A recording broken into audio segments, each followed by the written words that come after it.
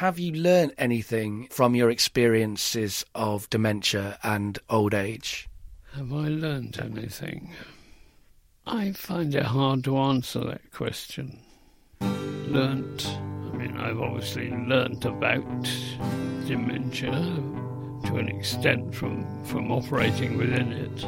No, I think I wish I had learnt things. I am not learning things. I am continually thinking about myself. This is one of the factors of dementia, yes, always you're thinking about the way you're handling it or the way you're trying to deal with it, not about the actual subject.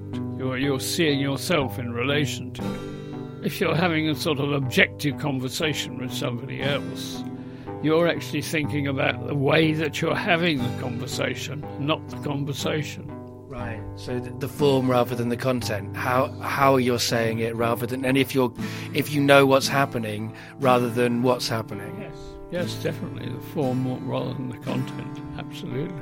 Right, and also I guess that's not just dementia that does that as well. Like old age in general has made you less mobile. It means you have to think about things that you never had to think about. Right, things which were just were not things you thought about, were automatic things.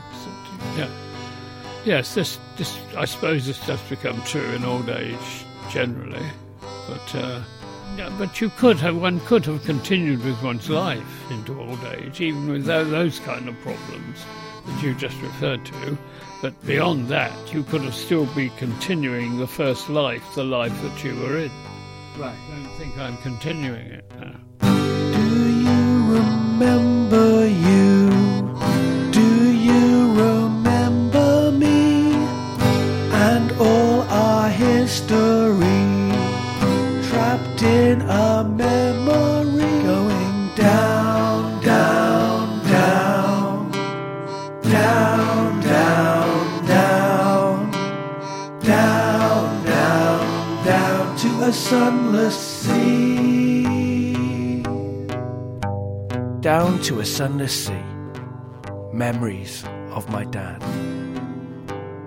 There's a general content note for this show. It will always be in some way about death, dementia, old age, and mental health issues. There'll be specific content notes for some of the episodes, but Down to a Sunless Sea will always be talking about those things. Episode 1. Documenting. My dad was 58 when I was born and retired before my understanding of the world really kicked in. I never knew him as someone with the official title of documentary maker, but that is what he was before I was born. So all of my life, you've not been someone who works. You've been someone who cares.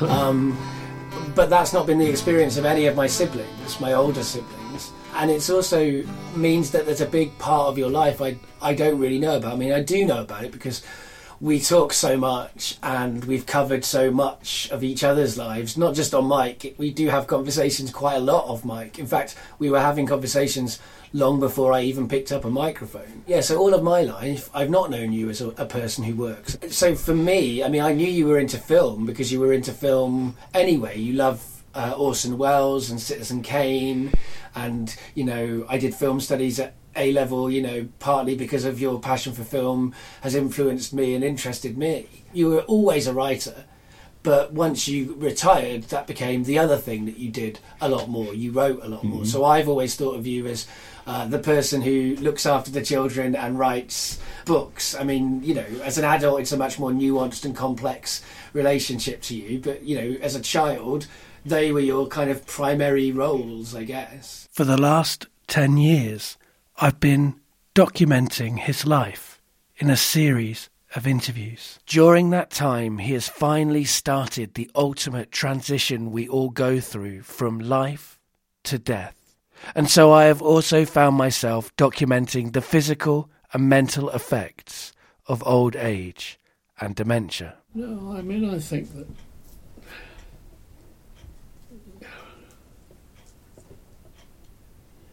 forgot what I was going to say. That's the most annoying thing of all. You know, You actually have an idea. You've got it formulating it in words in your brain, and then and then it disappears. A document is a piece of evidence, a record, a proof of something. By this definition, we are all living documents.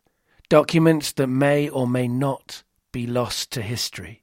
What parts of us are recorded? What parts of us are seen?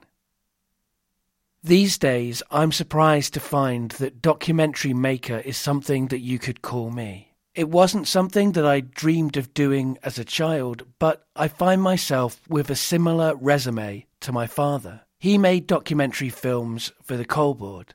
I make documentary podcasts for a social enterprise. Like him, I am trying to find the balance between following someone else's brief and making art that resonates with me and my values.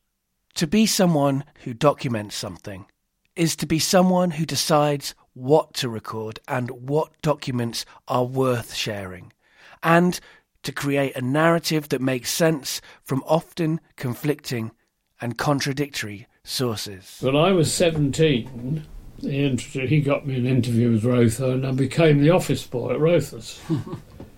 So I was 17. I was the office boy. So what did that mean? Well, I was a sort of general factotum in the office. I was there with the hope and expectation of getting some job in filmmaking. Yeah. When I'd been there about a year, I think. I was there for a year and a half before I went into the army. But I didn't have a specific wish to make films. It was just somebody offered me this opportunity. Right. We both became documentary makers by accident. Our passion and instincts are for writing and creating. We have both worked at a level where it is hard to combine craft with art, often making other people's messages rather than expressing our own. To make money, even small amounts of money that don't fully cover the rent, we have to do things that distract us from who we are and that use up some of the energy that we might have used to make other things. The word document derives from the Latin word for teach. So, documentary makers are teachers, and like all teachers, they communicate ideas, and ideas are not neutral and ideology-less.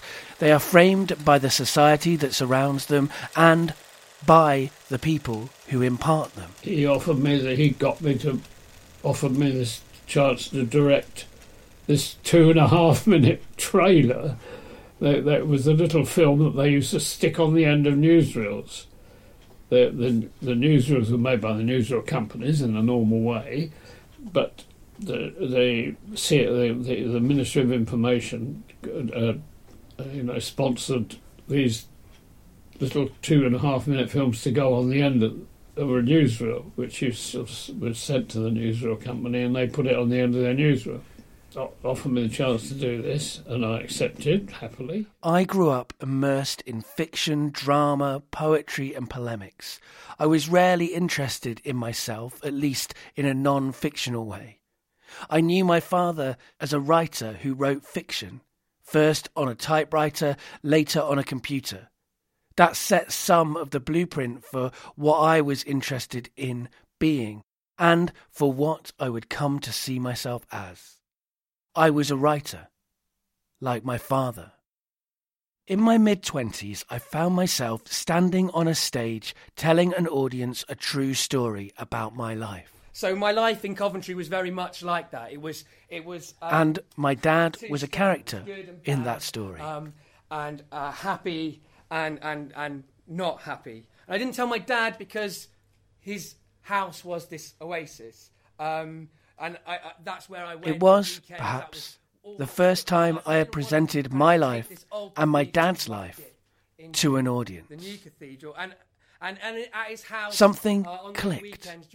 And from then on, I began to look at my life as material that could be presented directly, not filtered through fiction or drama.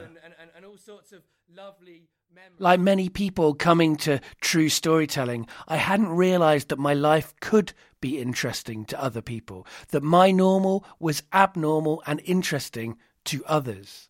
This also coincided with me reevaluating my past and myself. I wanted to learn to be a better person. I wanted to make sense of my past, and I wanted to record that process of changing. I began to make a podcast called Getting Better Acquainted, I need to get better. in which I talked and listened to people I knew about who they were and what they thought and felt. After making that show for a little while, I came to see it as an autobiography through conversation.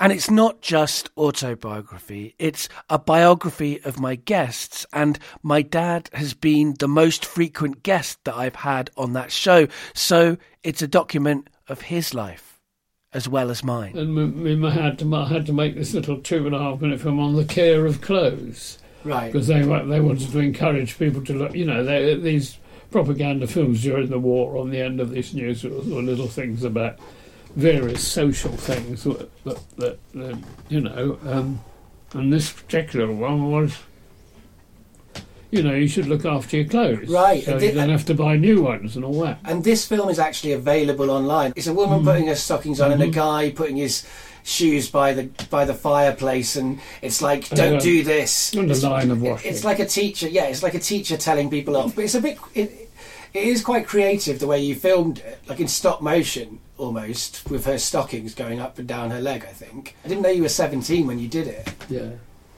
But it's quite a fun. It is totally propaganda, and it's quite funny to me to think of you making propaganda. Well, it was wartime. My dad made his first documentary during World War II.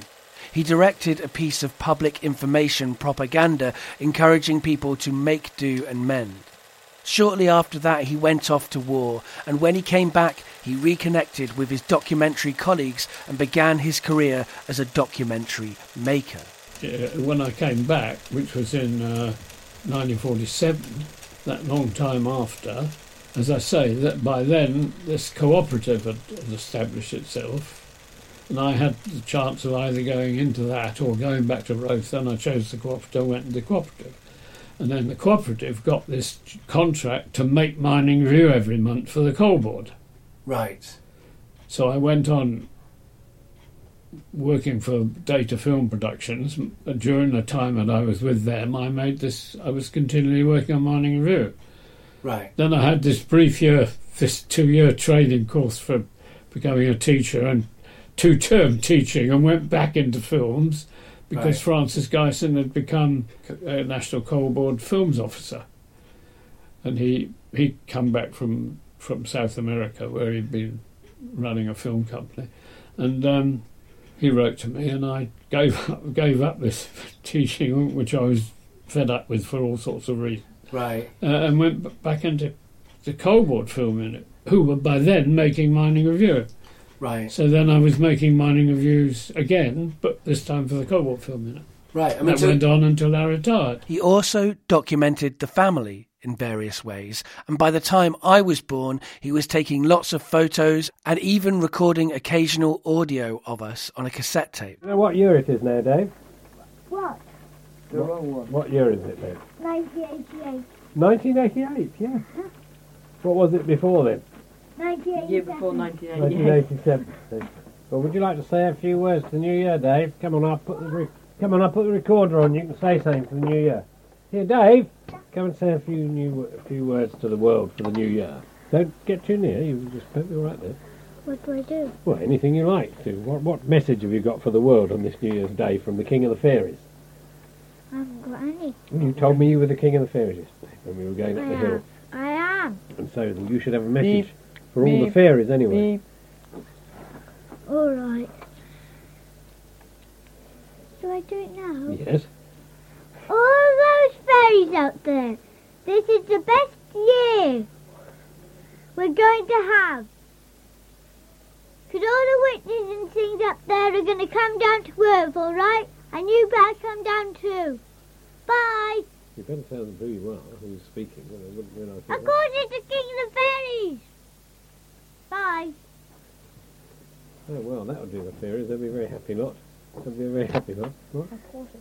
Could I hear what I said now? What? By my teens, he was shooting videos of family occasions. But recording and presenting reality was something that he absolutely still had at the centre of his life. Around the same time that I began to get involved in true storytelling, my dad also found himself on a stage talking about himself. The stage in question was at the British Film Institute, where my dad was interviewed about his documentary work. When you were doing that Coalboard BFI retrospective of the work that the documentary films being made about the coal mines and other things like that was shown in the BFI. And I was at a couple of those with you. It was an interesting time for me, as suddenly this vague idea of what he had done before I was alive began to become clearer to me. But anyway, during the time I was there, it evolved from that hand work to, power machines. And you the names of which I knew absolutely, Right. I knew them, and the names of which I can't remember any Right. of them now. I mean, I made films named by which had the name of some of them, but I can't remember them. And you I guess you documented that technological change because that was part of the job of reporting back on the coal industry and the coal experience. It was that was one of the things, a constant sort of recording of the sort of new revolutions in technology. And you also made a film with the Pitman Painters, which was made into a play relatively by recently. What's his name? I don't recall his name in this moment, and that is okay. He will not be offended if he hears, because I'm 35 and I've forgotten his name. That happens in life. Yes, Pitman Painters, it's good, yeah. But so the story, the play. Yeah. Right, the play. But you went and actually spoke to those people, so they were like he saw the Mining Review. He saw your film. That's right. It was part. That was what inspired the play. It was an item, which means it was a 2.5 minute. That's right. He name checked you on Front Row, didn't he? That's why it's embarrassing to forget his name. Yeah. Yes, exactly. So I met him. Yeah. No, I know. I think I did as well. You did. You were there. I think I was. The BFI commissioned a whole series of events, DVD box sets and publications focusing on the public information films that people like my dad had made. Suddenly, very late in his life, he was receiving recognition for his work. He was having chapters of books written about him. He was being interviewed about his life. And having thought that he would not be recorded in the wider documents of history, he suddenly found himself seen, listened to, and celebrated. Yeah, it was in the BFI. It wasn't the BFI. Yeah, because you had a retrospective. There was a retrospective of your work. So the way that the narrative of your life went is you thought no one would recognise or remember you. There was that film. Then it turned out I've forgotten the title of it. That in your later years, there's been an interest in your work from scholars of documentary film and the BFI, and you've been interviewed for various books about that time. I mean, the thing is, we may never have managed to get it out as coherently as would be historically accurate on Getting Better Acquainted, but it's out there in books. There's and it's out there in DVD box sets with you talking in the special features and all of that stuff. Like, I've seen interviews of you talking about in your suit, using your best voice as you do when you're on mic. From the point of view of someone who has tried to document my dad's life, I'm very glad that it happened, not just because it was a great time for him, but also because his working life is the one area of his history that I feel I haven't managed to capture coherently on my podcast. By the time that I sat down with him to record a conversation on that topic, his ability to recall and to retell those times was reduced. And it became a document more about his experience of dementia than a coherent and comprehensive record of what he had done in his working life. I wouldn't recognise the person who's actually sitting and having this conversation with you, because that's not how I see myself. No, I still see myself back in sort of normality, anywhere between any time between 6 and 60, I would say, or 6 and 86 maybe. Mm-hmm. Yeah, so you think you're a different person than you used to be. Yeah, well, when I look up in the mirror now, I think that's not me. We record our lives and the lives of others using our memory and our technology. We choose what to record, how we record it, and how we present it, sometimes consciously and sometimes subconsciously. We don't always fully choose because we can only work with what we have. Sometimes our choices are more restricted than others. We are all documents. We are all documenters. We are all documentary makers.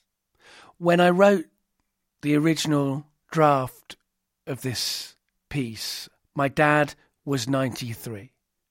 He was a different dad to the one that I knew as a child, and a different person to the one that I had a long and close friendship with. No, I haven't got the same sort of unconsciousness in life, the sort of the naturalness of life. One's constantly aware and thinking of one's situation and all this sort of thing. I find now, in this sort of old demented area, you think much more all the time about what you're doing. Why, instead of just doing, you do natural things. Right, You walk out to the kitchen, or you go, or you go up the road, you go across the road to buy something. Now, for me, all the time, this is always, all of this becomes sort of, oh, what am I going to do now? Shall I do? Oh, why? Well, I don't know. Do I want to do? Right, it's what I mean. You lose normality. The I get normality of life. I get you, and I mean, you definitely, watching you game the system, you have to work out how to navigate the fact that you can't navigate things as well as you used to. You've got various different kind of techniques to do things, physically, because you physically are not as kind of physically many things capable. I can't do physically Right. at all. That's what. In fact, in some ways, that's that's the sort of basic underlying thing which really gets one fed up. You can't use your hands properly. Right. You can't. You can't put shelves up or. Yeah. I know. I mean, I don't know because I'm not you, but I see it from the outside and it breaks my heart. Not breaks my heart and I'm sorry for you, but just I don't like that exists. It frustrates. No, it's that's all gone. That kind of simplicity, right? Underlying simplicity, which allows you to be sort of complicated in your thinking or whatever. But because your natural life is running underneath you, and right, and it's strange. It's hard to describe. No, I think you're doing a very good job of describing it, though. I mean, I've not experienced it. I can't. I don't want to experience it. Hopefully, you won't. Well, hopefully, I won't. I agree, but I also see it from the outside, and it is very it's just I don't know, just all of the senses and things that you enjoyed, you can't do as there are much less of the things that you like to do that you can do. It was perfectly normal. This normality existed right up to 2012. That when this started, right up to then it existed. I know, and that's lucky. Look at all the time. At the end of the day, that is lucky. All the time with apples for everyone. I know. I was coming out with you. I know you were. That's my old band. With the camera and it's, Yeah, I know. Well, I was in my 80s then, wasn't I? I know, yeah. I mean, you've always seemed younger than your years. Nobody's ever been able. Said to me then. That's true. Nobody's ever believed your age all the time. When I was growing up. You could believe it now. I mean, not looking at me. You could looking at me now. Right. I mean, this is the thing I really got. When I look in the mirror, I don't believe it. No. That isn't me. That's not me. I'm not. I really don't think now. I'm looking at you. I'm looking at you from something that isn't actually here. I know. What I think is myself.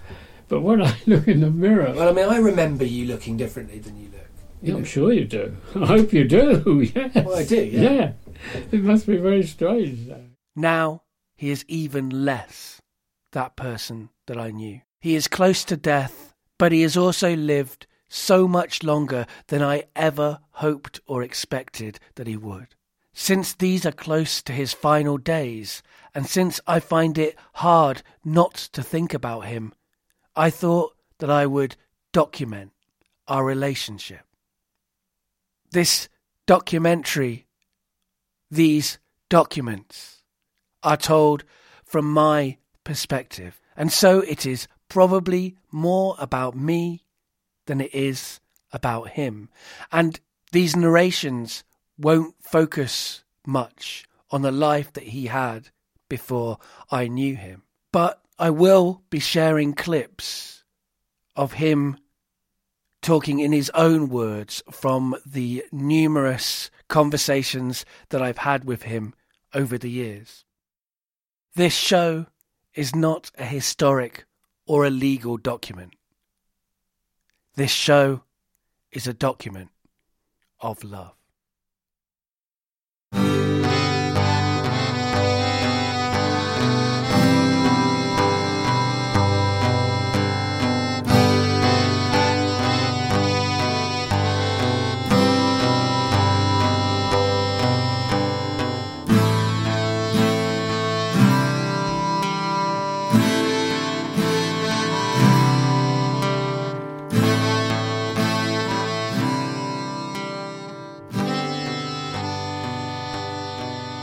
It is also the first of many documents, the first episode of many episodes that will make up this podcast.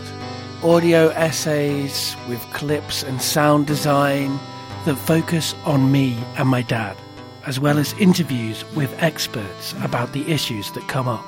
Everything much more edited and constructed than the work that I did on Getting Better Acquainted from 2011 till 2018.